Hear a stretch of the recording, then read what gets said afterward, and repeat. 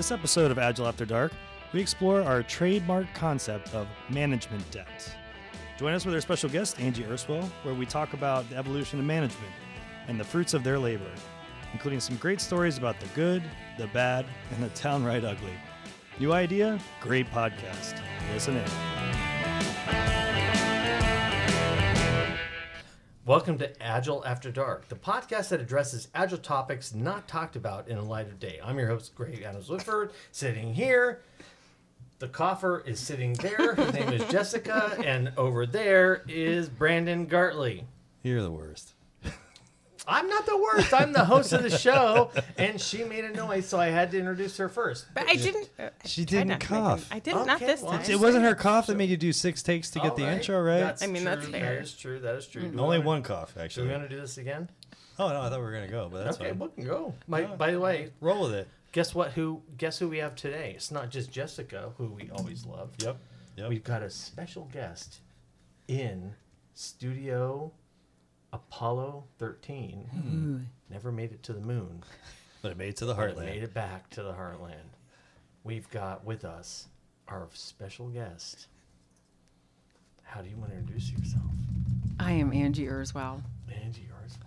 There you go. Seriously, are we privileged to have her? We here definitely with are. us? We definitely are. Privilege, for And, sure. and, you know, you're gonna talk about what we're talking about today. I mean, it was You're going to kind talk of about what we're talking about today. Yeah. That's what he just Lucky said. you. Apparently I am. Yeah. It was a very fortunate sequence of events that Angie happened to be here when it was, what was it, like 12:30 last night or this morning? That I was Probably. texting you guys and I was Yeah. like, It was hey, late. I have this idea for a podcast. And then I went through 4 really bad titles and then kind of settled on this But one. I think you settled on one that was really good, which is quite on the set. We have management debt. And I think that's actually a really great topic because I think we're seeing a transition from dealing with tactical things from an agile perspective to dealing with more business related, topics, right? Yeah, I think mean, that's let's, what you were getting at. let's also be honest. The management debt thing, we kind of made that shit up. Right, so we were talking with Nitin on the Developers as Creatives episode called It's a Developer Life, which you can find on where, Greg? www.agileafterdark.com. Yeah, and we brought forth this idea in that conversation with Nitin. But I think, Greg, Jessica, and I, before we get into what we had that conversation about what that was, Angie's here. She's kind of just getting, introduced to this crazy thing that we said one time. Actually, we said it many times in further podcasts, but Yeah, we talked about it late. yeah, it kind of was. Yeah. We trended it on our own, right? Yes, it's trending within our Within our own little group. 50 people Yeah. that listen to the podcast. But we kind of be interested. 52 people. Yeah, 52. right. My mom's listening now. Oh, 52. there you go. Oh. But we kind of interested that those words together. Kind of your impression of what that actually might look like to What you. it might or mean to me. Yeah, yeah. Well, and by the way, let's Yeah. introduce Angie and say, Angie, tell us about your little bit of background. Yeah. I think we've Sure. known each other for a couple of years. Yeah. And interestingly enough, for our listeners, they know that I, sort of went into a consulting company just like you did based on the fact that they needed more business people versus people who were a little more academic, you might say, about the consulting piece of it. And so I think just sharing a little bit of your background, I think would be very helpful because you've been at a large Right. financial services company for Yeah, I was at a number of large years. financial services company for 33 years. I started as a developer and then went into traditional project management. Wait, you started as a waterfall. developer? I was a developer back in Okay, the day. Jess, Yeah, would you- developers. I is did a not great- know that. Yeah, didn't know that. Yep. Wow, that's a Yep. pretty, That's- like you literally, so you got into the Yeah, I got into it, wrote code and did the whole 9-yard thing. That's what I Mm-hmm. did. And then got into traditional waterfall project management before it really had a methodology. And then that really doesn't work. Anyone who has done it before knows. And then got into agile stuff probably 10-ish years ago, trying to work through that with the company I was at. And I've seen tons of horror stories and management debt. and then have been in consulting now for a little bit over a year. So my last big effort at the financial insurance and financial services company was roughly $40 million with, we used Scaled Agile and had about 17 teams in 3 locations to help roll out one of the largest Salesforce implementations in the world. So just a hugely scaled thing. So I've seen the waterfall, the agile, and a lot of problems. And Angie, I remember walking into those rooms when you sort of started to adopt some of the agile, whether it's safe or whatever, doesn't matter. The walls on those huge rooms were amazing that they had adopted an agile perspective, right? And they were all looking at that. And there was one. I mean, there were probably 150 people in the Salesforce room at least, right? Well, and we had 600 people on that work. I mean, that's for several amazing years. to try to get 600 people to think in one way. Yes, right? and that's we amazing. We didn't do it very well, but we got better over time. Yeah. Just using regular techniques of trying to inspect and adapt and learn as you go. But then when you start to think about management debt, a real struggle when you try to move to agile and with waterfall also, frankly, is that the leaders, their job is to set the strategy and direction, but they think they know more than the developers. So that's kind of interesting from that standpoint of it. Again, very enlightening that I didn't know that you started out as a developer, but to kind of have that viewpoint, right? Which is because I imagine, and I'm going to look at Jess here for a second too, because Jess is our team developer champion of the group here. Right. I love developers. Yeah, and Love like them. to kind of have that sort of context, right? In starting there and then kind of getting to where you're at. I'm kind of curious about, seeing that relationship of management and looking at the teams that are actually delivering. And I think what's important is Angie described a little bit more about what your role was. You were the vice president of. I was actually a director. I was responsible for the IT side, although I worked very, very, very closely with the business, with agency marketing and direction, and to implement the various products that would help our agents be more productive. So your job was really to create a synergy between the agents, which is the business side, That's right. and the IT side, That's right. which is maybe the hardest thing to do. That's a challenge. Bring those two together to make Right. sure that we actually had a true team thing and that we were developing the right things. So one of the things that we worked on that was to try to get a customer view of the work by having agents look over the shoulders of the testers when we had enough of a thing to look at. Yeah, I mean that is huge because, by the way, in these large companies, especially financial services, who are more concerned with regulatory and extremely. all of those things, Extremely. to get to let's talk to customer directly to get their point of view. It's a really hard. And it was really hard to get there. And what we ran into consistently, though, were higher level leaders who felt like they knew the solutions. It just has always shocked me. And to me, that is management debt. One of the things management debt. The senior leaders are sure that they have the answer and they know the most. And so they would tell us what we need to do. Well, this is an example, not really from a business perspective on what the product would be, but one of the big battles that I fought consistently was my senior vice president telling me, you need to get more out to the door. We're going to double your staff in the next month. Oh yeah, of course. Throw more bodies at it. Let's just throw some more bodies at that.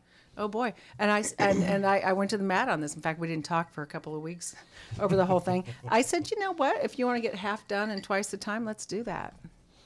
So Jess, how do you and Brandon, I know we've got a sponsor and everything else to deal with, but Jess, how does that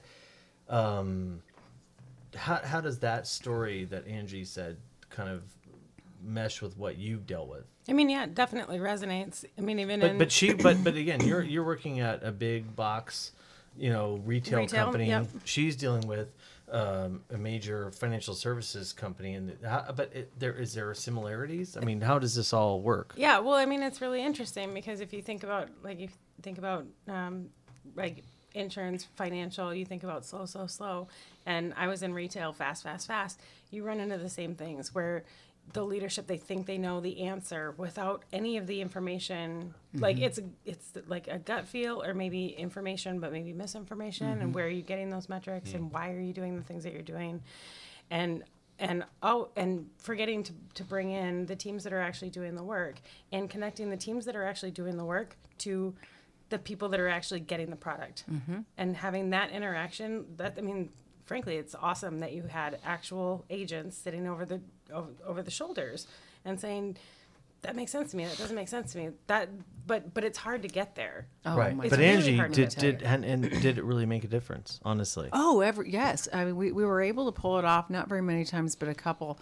But every single time we got great feedback. You always get feedback that's actionable when you talk to But the did you consumer. change your course Yes. based on that feedback? Yes. But we were, because of where we were in the life cycle of what we were doing, we were able to put it on the backlog and include that for a later thing. So we were far enough in, we had to go with what we had, but we all say, oh, okay, now for the next rev, it needs to be X instead of Y. So life cycle is, I think, an interesting topic that we want to do, like Yeah. moving into the next thing. Brandon. Yeah, well, and I think, I kind of want to, again, we made up this concept of management debt, right, in terms of labeling it, if you will. So different people are going to look at it different ways, but, I think that the thing that most people know in the world that we work in is like the concept of technical debt, right, Jess? And kind Right. of I think that's kind of how we came up.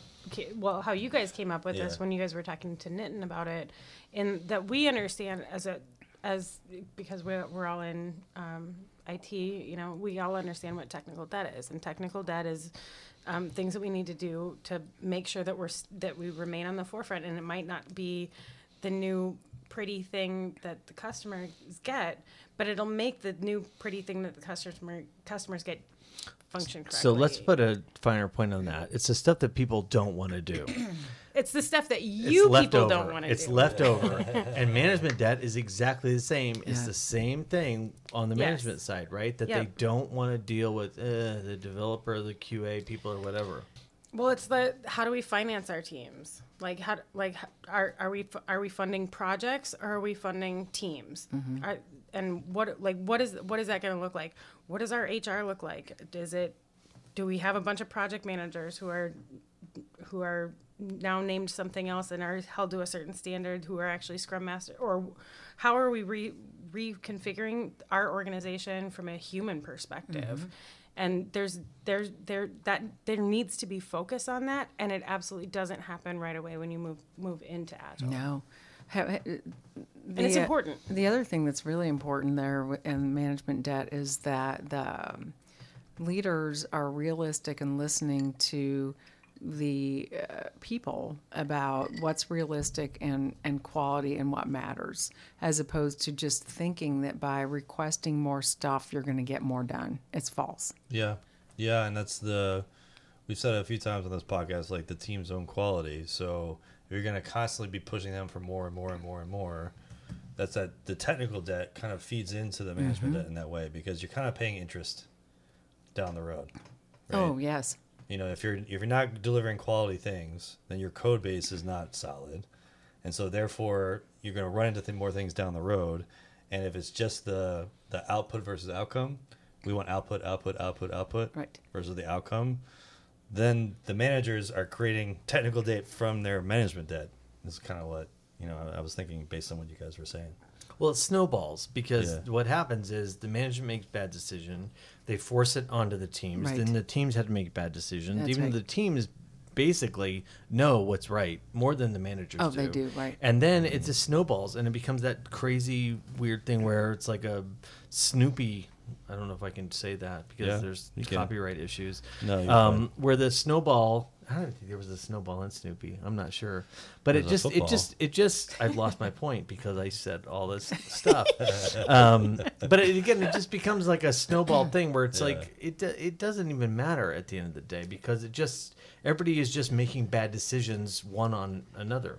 Well, here's the other thing that that I've seen several times is that that all of a sudden, you hear the word agile, from a leadership or from a management perspective, and then they decide that now you're going to go do that. And sometimes companies invest in some kind of training or some kind of education or some kind of coaching around that for teams, but the leadership or the management don't get that same level of education, Right. Or they won't listen. Or they won't listen, and so then now you have teams who are prepared to be agile, and they're working on that, and they're working towards that, and then they run into this wall of and that's where that also creates some level of management debt where there's just that.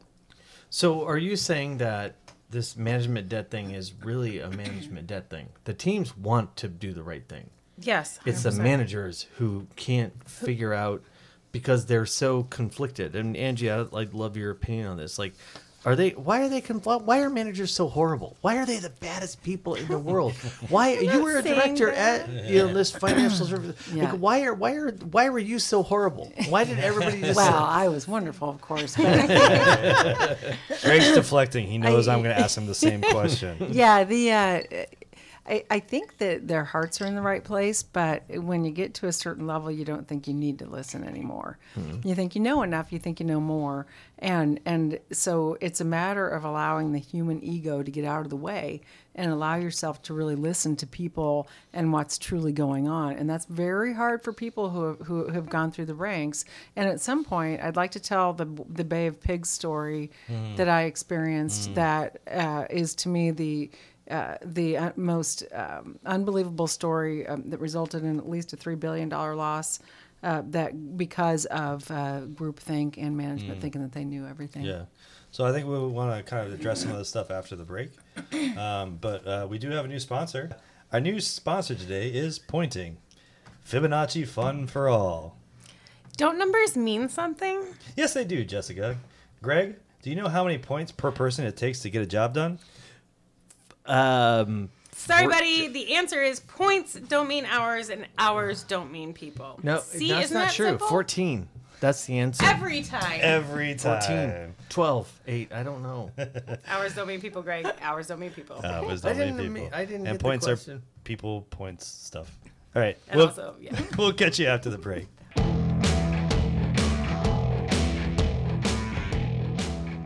Welcome. Hey, we're back. Welcome to After Dark. In the Agile. Welcome to After Dark in the Agile. By the way, I'm going to be just fine. I'm Woodford. I'm going to be just fine. Yoda. Okay, if you guys will After stop Dark, laughing, Agile is. if you guys will stop laughing, I'll be professional. Welcome to Apple. Damn it. See, this is what's going to happen. This is what's going to happen. All right. Apple. It's not a word. It's not even close to a word. I mean, affable, but. Not even close. Okay. Welcome to App. Okay. All right. All right. Actually, no, it's not taking Okay. it slow. I'm not joking around now. I'm not joking around.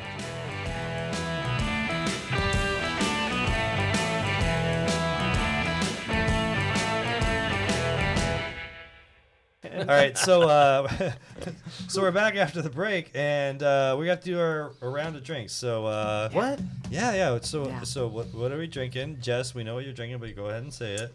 Tito's and water, as usual. Yep. Although I Is think there I said fruit in there? No fruit. No fruit. Well, I'm drinking just straight vodka, or I mean, I don't know anymore after that story. I'm just drinking some bourbon. That's very clean and it's very nice. Yeah, it's clean. There's no ice. There's no nothing. There's just the glass. Right. Yeah, There's no tasty. fruit involved in this drink. I'm just doing skanky Chardonnay. Sandy Chardonnay is good, and I'm actually doing Makers, but on the big rocks. I was gonna say it's a And I put a weird fancy rock on top of that other Yeah, rock. it's kind of a rock on top of a rock. fancy You rock. know, this is like the Titanic's coming. Wait for it. This is a visual podcast, by the way. Titanic's coming. Doesn't see all the stuff underneath. He'll edit. Looks that pretty. later. Looks pretty harmless. Hey, It does You look know like what? it does look you like know an, what? okay. It does I'm look funny like to an my iceberg. work friends. You Greg. are funny to your work friends. You are. At the Just laughing. I'm like going, at the All right, big. so this is the perfect intro for me to do my nerd stuff because screw you. Oh God, are we doing this? Yeah, nerd we're stuff? doing that. Jessica, Here we go. Help me. Here we go. Hold I'm on. gripping my chair right now. All right, so He worked on this. I Let did- him- yeah, let I him- Angie is drinking. you do the play-by-play, right? Yes, go ahead. With your, Yes, yes. Mrs. Claus glasses. Yes. Watching the How whole dare time. you? Oh, here we I knew go. he was going to attack me. I knew it. All right. By the way, ju- I did steal a joke from my wife. Just get into your nerd. Get into your nerd. I made a note. Get into your nerd. We're in the middle of dysfunctional conflict. Fibonacci. Ooh, everybody wants to know about Fibonacci because that's so Hey, great. don't make fun of our sponsor. Hey, Yeah, you know what? exactly. You're Points are right, people, Fibonacci. and people are points. Is that a pasta Fibonacci. Is that a Fibber. com- Fibonacci. That's what's happening right now. Are you asking Gus to leave? Because Hey. you trying to say something? We got Italian and German sponsors. Okay. Okay, all right, fair enough. That's what we're doing. All right, so I was reading an article the other day. It kind of related to the stuff that we were talking about. Apparently and- not working. Just Yeah. reading an article. And it was kind of interesting looking into this podcast because looking at the management debt, I was kind of like, hey, I don't want to go back to the 1700s, Craig, because I know I love to do that. But it was kind of like, what are kind of some of the main phases that we've had in management? And they kind of broke it down in an interesting way where they kind of broke it into 3 phases, which were highlighted by the concepts of first one was execution, second one was expertise, and the third one, which is a more recent one, is kind of empathy. And I think that cause basically after the Industrial Revolution is what they were saying. Is like, okay, that's where management really started to happen. Because the other kind of management that happened before the Industrial Revolution was, really wrong. But with the execution, the focus was on kind of specialization of labor, standardized processes, right? We're talking about, Ford Motor Company, that kind of stuff, right? The expertise stuff was when we started to bring in some of the data, Greg.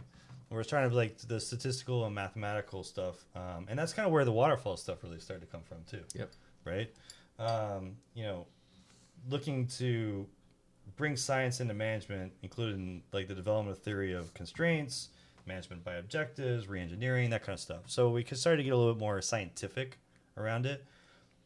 But, and I'm kind of interested in this in the conversation as we go forth in this section, is I think the expertise thing is what really creates a lot of the management debt, right? Yep. And to be fair to managers, and I kind of want to get into that. And then the last one is empathy, right? So we have to have empathy because we're realizing that the customers are the people that we need to buy our stuff. So we need to understand them. We need to understand them as people. Well, what are their motivations? So I'm going to challenge you on this. Okay. So if you look at Ford, yeah.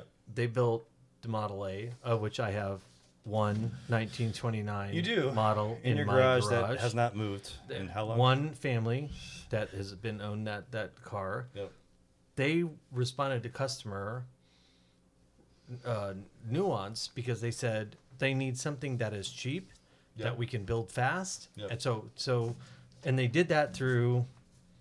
Right? They did. Well, yeah, I think there's a level of empathy there. I'll give you that. But it was really more But the it was- expertise. It was right, mostly expertise. expertise. Right, No, that's what it I'm- was, No, yeah, right? and And that's the execution. That's what I was saying. Is that and it's the execution. But- So that's not a bad thing. So No. you're. But don't you think that empathy can be built on the other two? Well, I think things might have changed since then. That's what I'm trying to say, because that was a massively successful car that there were literally, I think, 20 million of those cars that Yep. were developed because of that expertise in the first 2 tiers. But there was no there was empathy in that. We know like there's a market need, but it was a nascent market. It was like, So I'm gonna pull you back, Greg. I think you're coming from not management. You're coming from product management standpoint. true, yeah, Okay. true. So you're coming from True. like they actually executed on the product concept, but we're talking about management and management debt. Like how do managers are dealing with the people? Well, and what I would say is they initially responded very well, and then as they went into the 30s, they didn't respond well because the cars became more streamlined, and they weren't responding to customer, and their whole thing was cheapest car possible for customer. Yeah. That was their thing. And then when it got into, and then Buick and all those other car manufacturers, you can cut this out. All the other car manufacturers, like, they got into it because they were like Cadillac. That all those things were born from that simple car. And that was like the MVP, the first MVP of all time. It was like the best. You're still coming from the product side. Mm-hmm. I know where you're coming from, and I get it, right? And product management has management as part of that, but we're focusing on how You're right. right? Like You're the right. management styles in terms of how do I help people grow that are in the company that I'm in, right?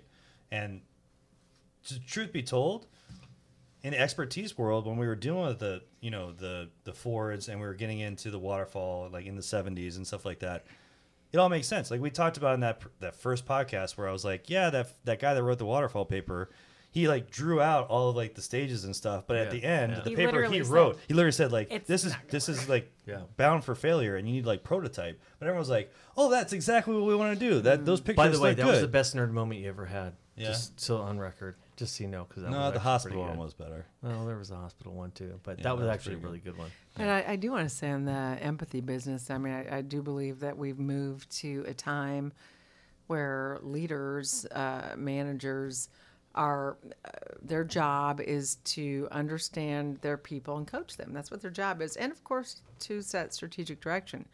But no one that I know of has done a good job in helping them know what that really means. So they get they're good people who get caught up in, hey, I'm supposed to know the most, and then they get promoted because they knew the most, because they were the best and they knew the most. And so now they're at a different level, but they were the person, the expert, the best, they knew the most, and now their job is different. And there have been no tools that I'm aware of in the marketplace that are really effective in helping them know what is their job now. How do they effectively manage when it's not about their expertise, but it's about how they understand, coach, and help their people be the best they can be. Yeah. Absolutely. And there's a level of fear to that too. That I think is important to talk about. That's a great because point. you've been successful thus far. You've been promoted and promoted and promoted thus far based on your expertise, because you're the one that's smartest in the room. And now you're expected to have empathy and to let some of that stuff go and ask questions of your people. And that's got to be terrifying. Absolutely. Because And here's how you reached success, and now we're asking you to leave that alone. And your what you're saying about the individual is you no longer are going to be in the spotlight. Your people and your teams are. Oh my gosh! interesting, yeah. So that person then has to get used to, excuse me, letting go of the knowledge and letting go of being the expert, and that is just absolutely terrifying. And how do we reward people based on that? And that's part of the management debt, right?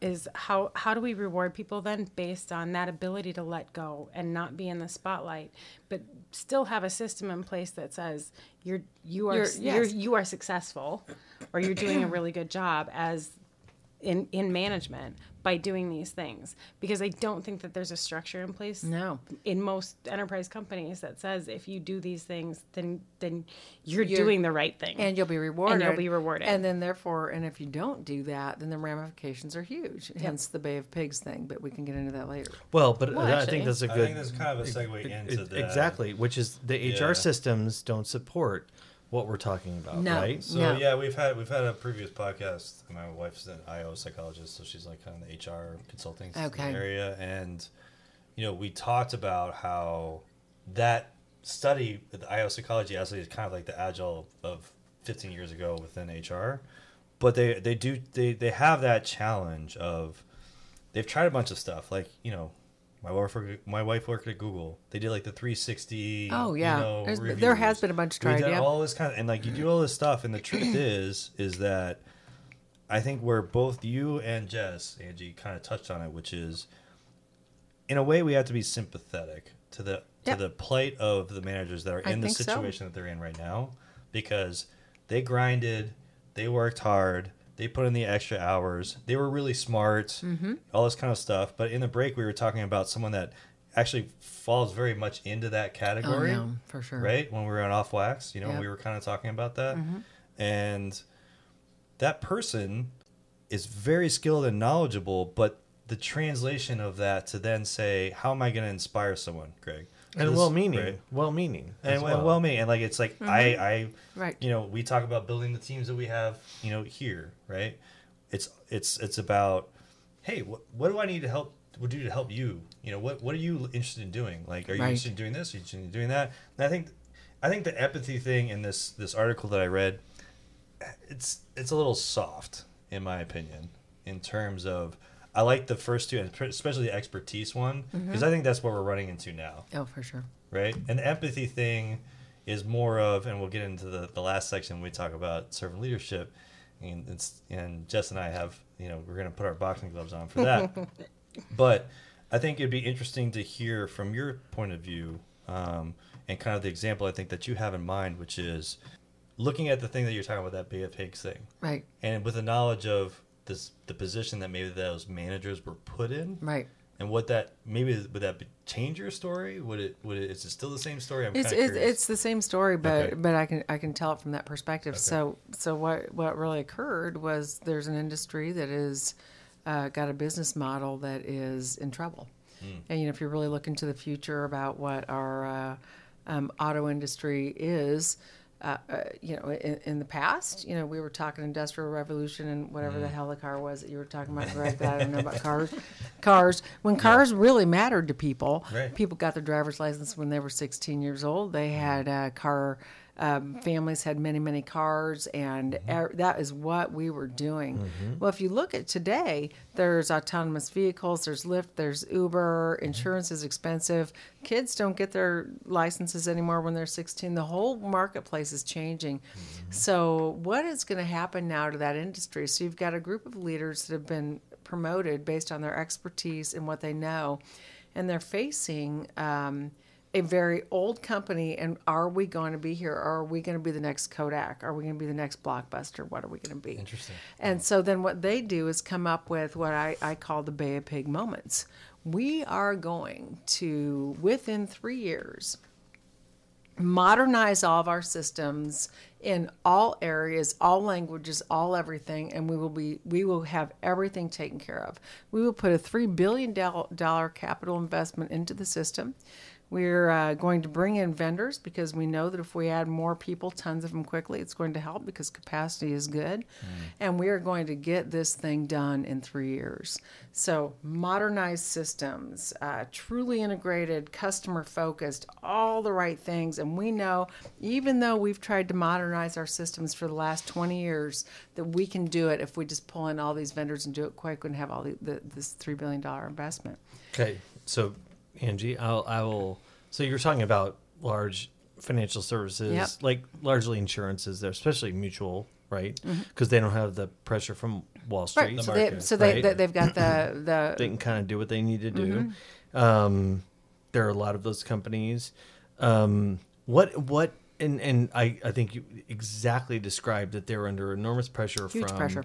You know, the smaller companies who are doing mobile apps, and they don't provide as good services, by the way, at the end of the day when you get in an accident or whatever. That's right. But they don't. But these bigger companies are really bad at promoting.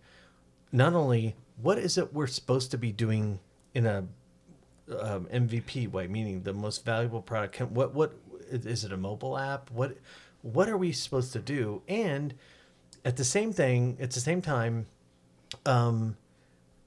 how do people react from the services perspective? Because these big financial services companies have awesome services, and they don't focus on that. No. Like we're just behind on our Right. technology platform. Right. They dismiss the fact that we have an amazing services platform. No, that's very Right? true. Although that has taken some big hits of late because of some of the investments have been too big and not well executed, which again is largely due to management debt because the expectations are so great for what is what really can occur, and so then the measures for those areas have been poor, such that so for example you might measure how quickly a call is completed for a claims person. Well, what does that do? Well, that's not going to help you with customer service. right. So you end up with some of the wrong Right. things that Exactly. are occurring. The So Zappos you, model. Yep. so you drive the wrong behaviors based on what you're looking at. The other thing that's a really big deal for all old businesses right now is the barrier of entry is so much smaller for the newer businesses. They can do the software, the service, right. they can pull in whatever they want.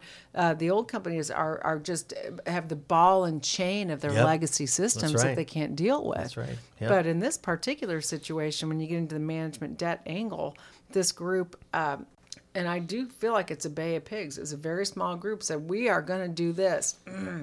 And they went forth. What was their motivation? I mean, beyond the we're behind and the auto industry is changing and so forth. Like, was it because they're not a publicly traded company, so Nope. it's not by the market, right?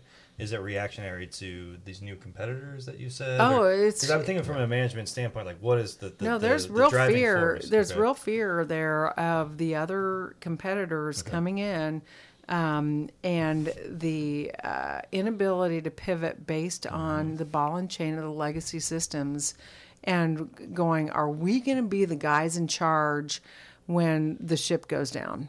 Yeah. No, that's real. That is extremely real. It's not kind of Well, real. but it's also tough to captain a battleship through a creek. You know, I mean, if that's the ship. I mean, the large large financial services, insurance company like that. Well, and I think it's important for somebody like Angie who has the perspective of working with the fact that they just sort of can't get out of their own way. Oh, they can't. Right? It's just so I mean, sad. they could just break off like they tried to do with digital. Like, oh, we'll just break off and we'll just do this, but they don't have a holistic view of just doing an MVP kind of idea. No. And MVP so is sponsor of us, by the way.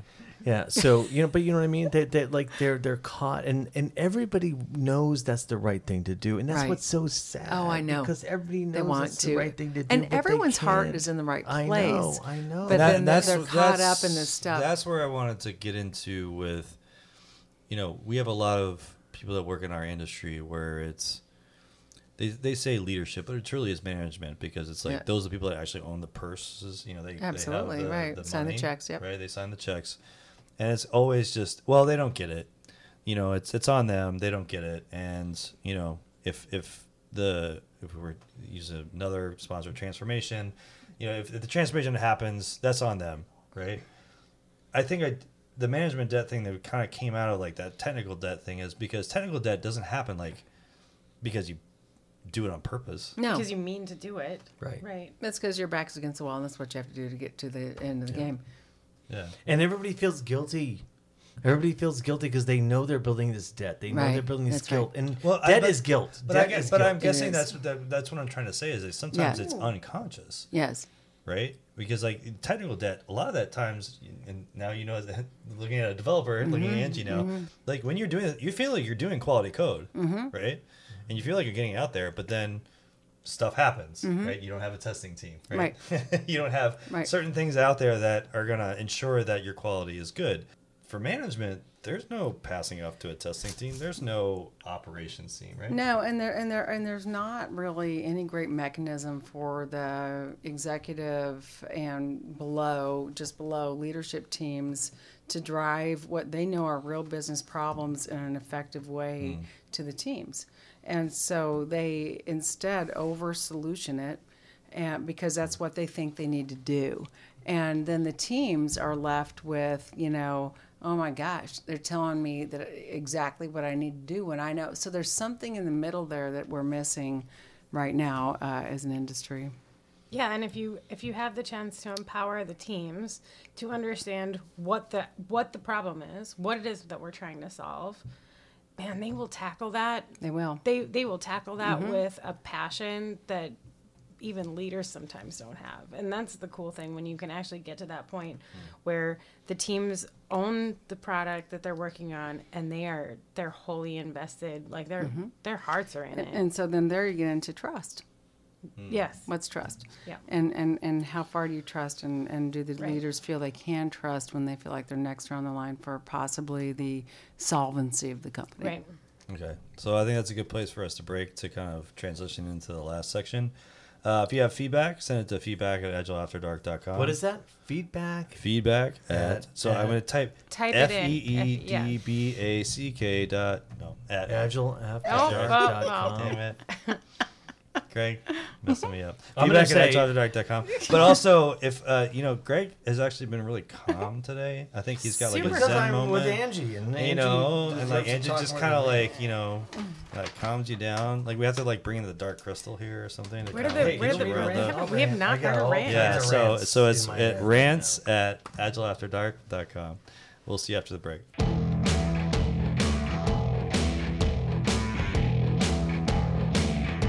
The bad guy.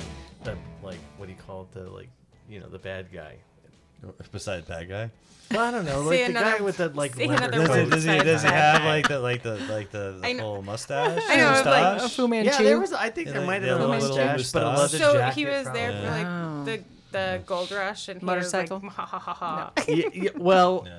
by the way, I would have preferred that because that's actually really funny because that's a great archetype. That's like, But nobody ever brings that back up, do they? Nobody Put it ever out to says the Clara, gold like- mustache with the like everybody like we will know he is the criminal because he does the and he has the mustache thing, right? Yeah, I mean, it's like, Yeah. how much wax can I get on my Yeah, fingers yeah, to like really like. yes, okay, yeah, he was like that for Yeah, sure. pretty much. Yeah. yeah.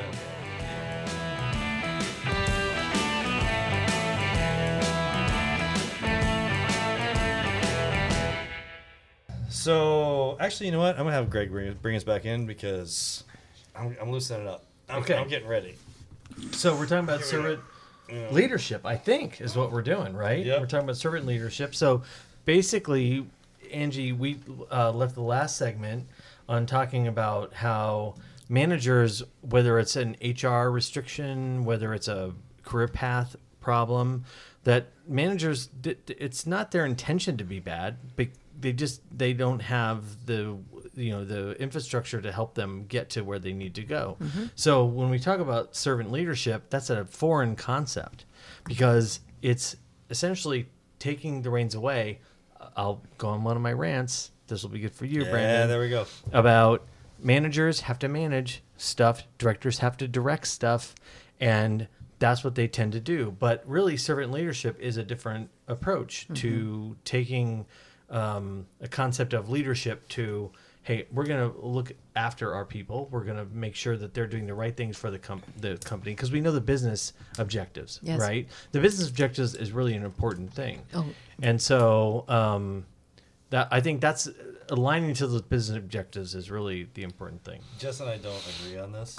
Oh, So boy. that's- So Here we've we had go. multiple conversations about this. We talk about many terms that are overused and they use us before we use them. I think- Transformation. Transformation. I'm a word. Right. Business agility. Guy just threw up twice. Yeah. But we have a little mesh thing on the mic, so I think it's okay. As long as you don't actually hurt the mic. Angie looked just to make sure. But so you know what this is for me, coming from like the PR marketing background? The whole concept of servant leadership, for me, bad marketing. Right? I know, but there's something to Why do you it. say that though? I mean, Yeah. I don't understand. Because leaders are expected, when we're talking about having the purse strings, they have to make decisions. Yes, They have to make the hard decisions. they do. Right? Now they have to get the right team together to get into it and like understand it, but then it comes to them to make the hard decisions, right? And if you hear the word servant leadership, it means almost too much of giving up. Right? I'm No. giving it up to those folks to make the decisions, and I'm just here to make sure that you have an understanding of what I want done overall. No, I actually have seen that. A very recent example in the last 6 months, I was with a group and they were letting the teams, they were struggling with, but we're servant leaders, so we're going to let the teams do exactly what they want to do. And I was like, no. There's That's actually a really interesting divergent point. But really, it was a real situation, and so I'm going. No, you can be a servant leader, but you still have a Yes. responsibility That's right. to lay out the strategies, the guideposts, and the guideline. What am I looking for? What's the word I'm looking for? The guardrails Yeah, for guardrails, the yeah. guardrails for where you can and can't move. And they were afraid to do that, so the teams were just crazy, and nothing was going to come together. And so, Right. okay, so ahead. I'm gonna just Yield. I mean, I'll Yield just to pile Jess. on No, go ahead. with Okay. Angie. So I will say this: teams, especially technical teams, will fill in the gap when business does not define what the problem they're trying to solve is, and technical teams will tinker because that's what they do and that's what they should be doing. That's the best thing that they're good at. But if business doesn't fill that role of here's what you're supposed to be doing, they will just fill it up like expansion foam.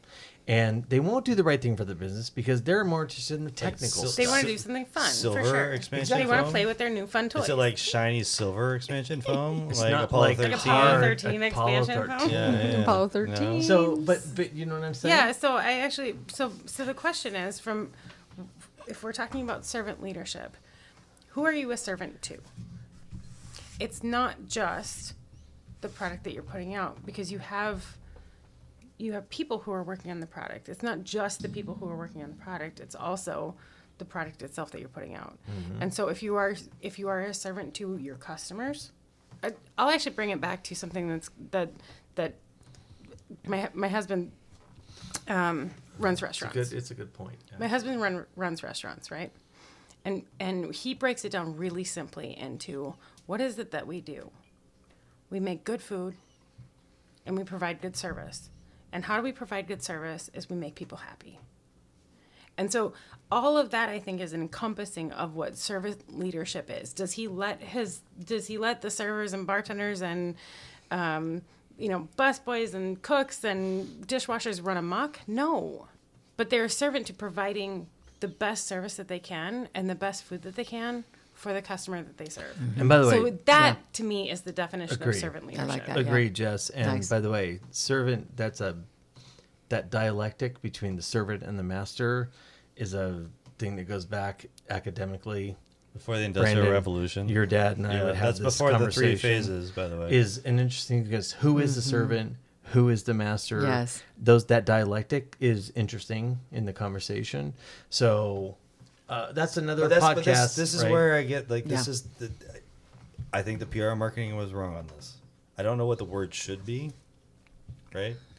I mean, maybe it should be empathetic leader.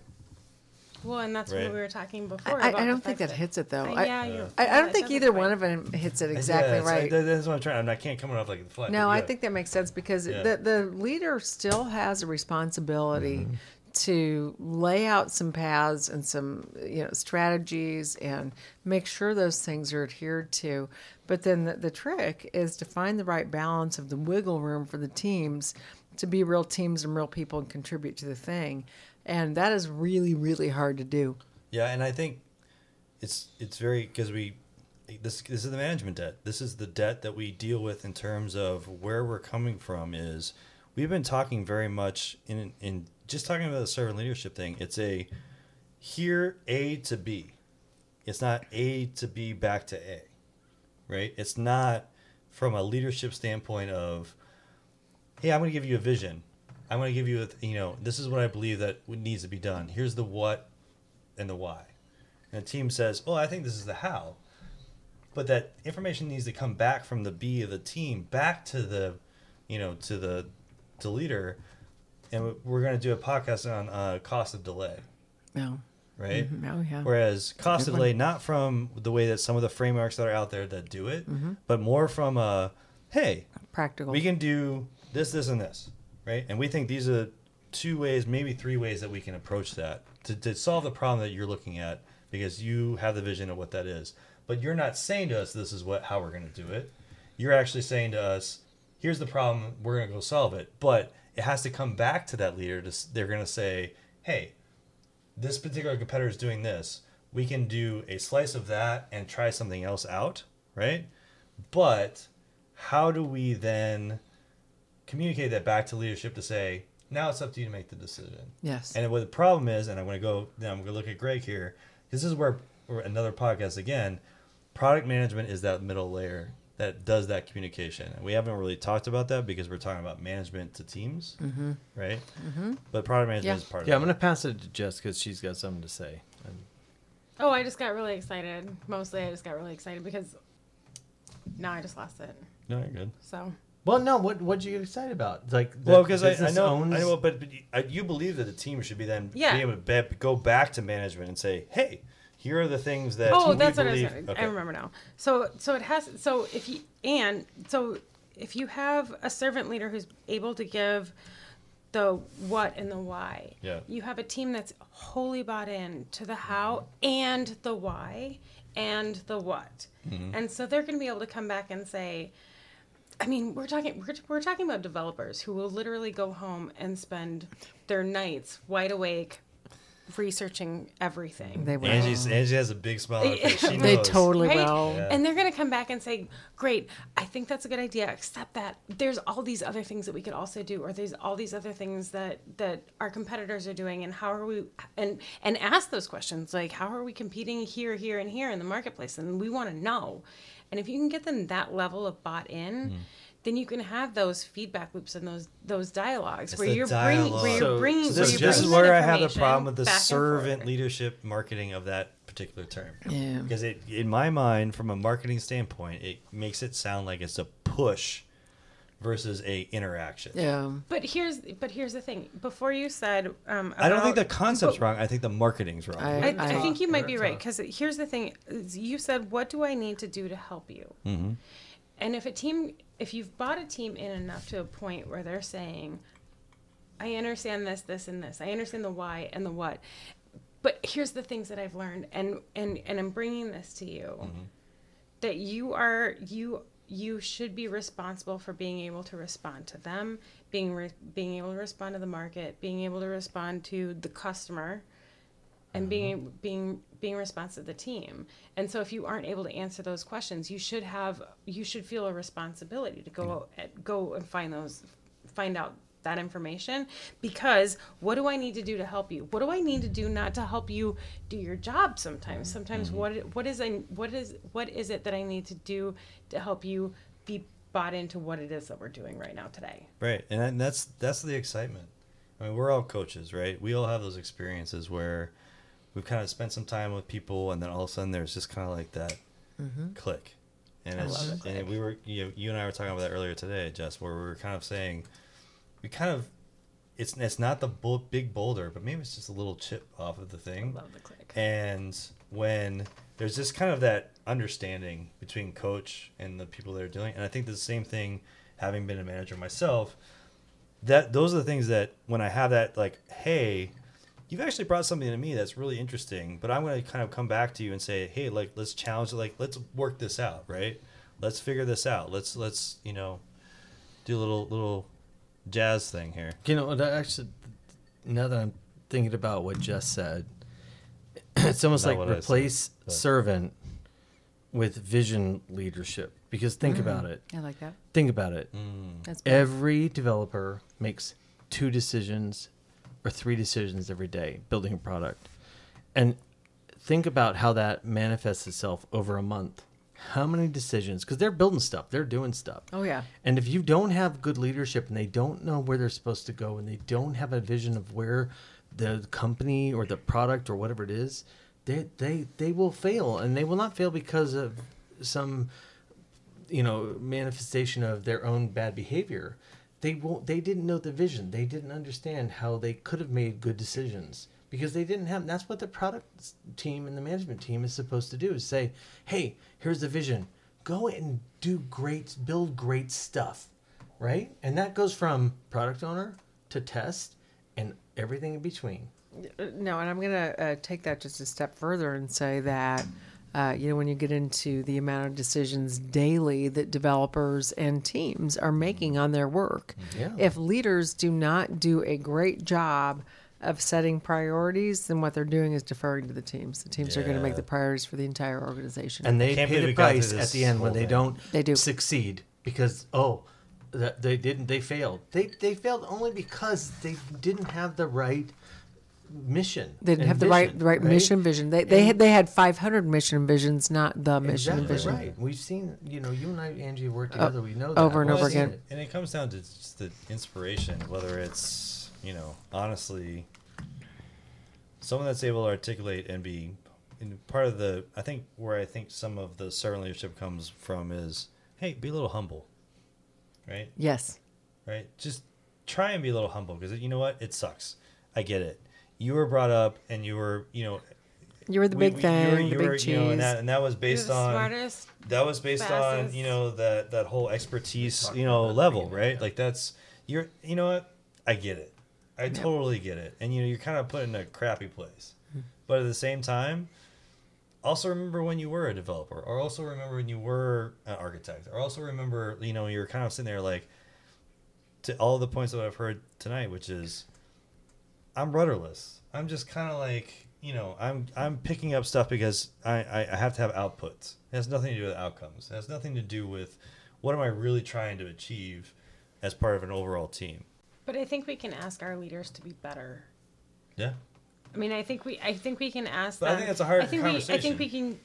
I think you have to give them the organizational ability to let some of that stuff go and to define success for them in a different way that's going to allow them the ability to let that stuff go. Our world as a whole is changing.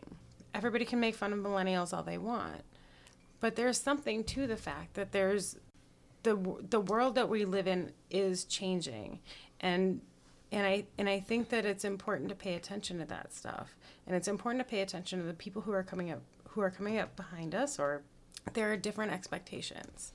What expectations? So here's what I would say. Angie, you and I are That was a total probably considered the old guard. Yes, definitely. Hey, I'm old. Because of our age, etc. And we have certain expectations, and the two of us have, experience in Agile and all of those things, and so we get it. But we still, I probably would argue, you and I probably would still fall back on some of our old bad behaviors. When you think about people that are 24, 25, 26 that are coming up, imagine what they're thinking, which is their lives revolve around an entirely different idea of how they consume information, how they respond to something, which is far more quickly than we ever could expect things to do. And I think that's what Jess is getting to, which is leadership has to evolve in a way that's like your life, forget all the norms, all of the conventions that you thought were like the things that were important to you, which were kind of that waterfall-y kind of thing where it's let's have, like, we're going to be consistent and we're going to make sure that we, plan and all those things. Stage gates. Yeah. And now it's like, no, we're just going to like figure it out as we go along. I mean, We're just going to live our, yeah. I mean, if you think about what was the old, I mean, I don't know how old you are, but I know my grandparents' age, it was like, You're 110 years old. Those old codgers. Have you seen his latest picture, by I the don't know way? how old you So are. funny. But like, I mean, there's go to college, get married, have kids, white picket fence, and like you have these stages, and I think that conception of how life is and what success means is different, and I think that partly has to lead into like how do we restructure the way that we work, and part of that's going to become management debt. It is going to. Yeah. Thanks for And I bringing it just back. went off That's exactly on a right. whole other direction. And so- that actually is the debt. That is the debt. It is the debt that Angie and I deal with. Even though we're outliers, people in our category have the debt. And Yes. we are the ones Yeah, we are. trying to Yep. convince them, no, you don't get it. It's not that. It doesn't have to be that way. In No, fact, you're be failing. You're different. failing. And why don't you see it? Why don't you see it? And that's what I was going to go to is like when you brought up millennials and you brought up the things and so forth. And many clients that I've been at, regardless of it, but like we're kind of in that weird crux of Agile's been around, since the early 2000s, give or take, right? And this concept of, the failing fast thing. You know, I think it had like its momentum, but now it's kind of in the large organizations. Again, branding. I don't know if I would use the word failing fast. No. I would maybe use experimentation, Yes. right? That's better. Because the same thing is the millennials that are coming up. Failure is not a thing. You get a participation trophy, right? You don't lose, right? You literally have to, like, there is no failure. And I think that I would hope from the management side of it is that's where some of that accumulated interest of management debt kind of accrues over time. Because if you're not humble, right? If you're not able to look at it and say, hey, I failed, and that's fine. You know why? Because I failed fast. I didn't cost the company $3 billion. I did the slice. I tried it. I experimented. And that And I learned. saved me $2.9 billion. Yep. You know, but I think that the most important thing, because I love, Brandon, how you put this idea together, management debt. And I'll say it again, debt equals, guilt. And the whole point is you were trained a certain way, and you're doing Agile everything washes you away know. the guilt. It does. It's but, supposed but to. I'm telling you, it's like people aren't doing things in a way that's a wrong intention. No. They just it's a way that they know No, how to do it, that's right? right.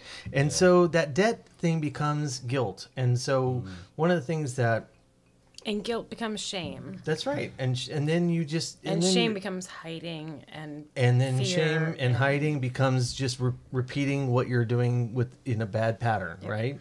So the most important thing is to go, no, I'm not doing that anymore.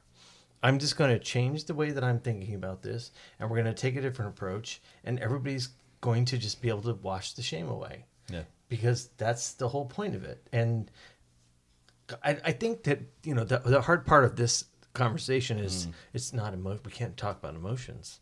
It's all just about, reports and whatever, right? Well, I mean, that's what that thing it had, like, empathy as the last part, and that's where I was trying.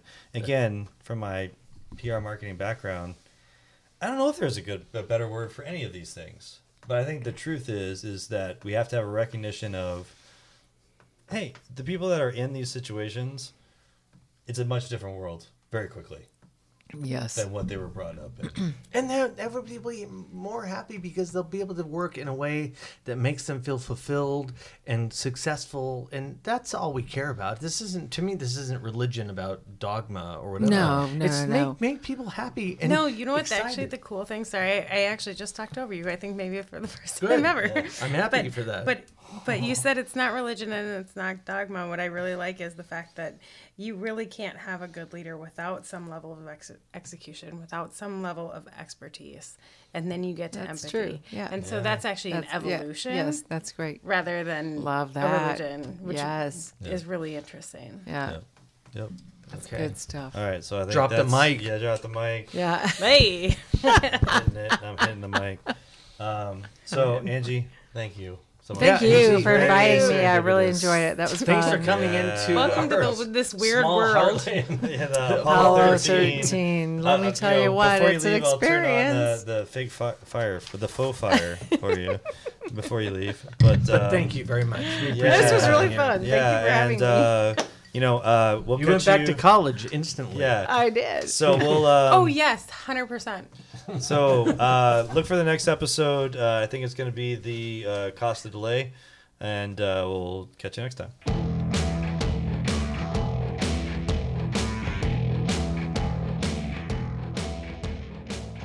But What I was did. the no fruit thing? Like, why did Why you the try no fruit fruit thing? before Yeah. and you were like, no it good? actually I might trust the fruit at your place actually. Really? It's generally You work in out- restaurants. I I've would worked trust in it. Trust restaurants issue. for long enough that I know that the fruit that gets cut up for the bar doesn't get washed. Oh. So it goes, yep.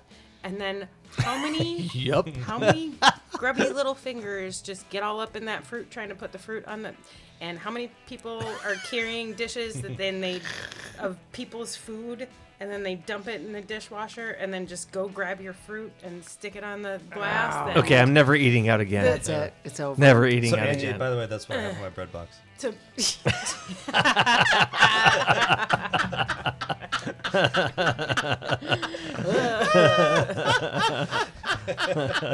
Oh yeah, just saving me some grubby. Soapy, dirty fruit. Just waiting till the day that I'm like, you know what? I will take a I'll line. take some fruit. Oh, you wait. Yeah, give me 5. He's the bad guy right now. Yeah. He's like waxing his Mason. mustache as we speak. With the dirty fruit juice. No.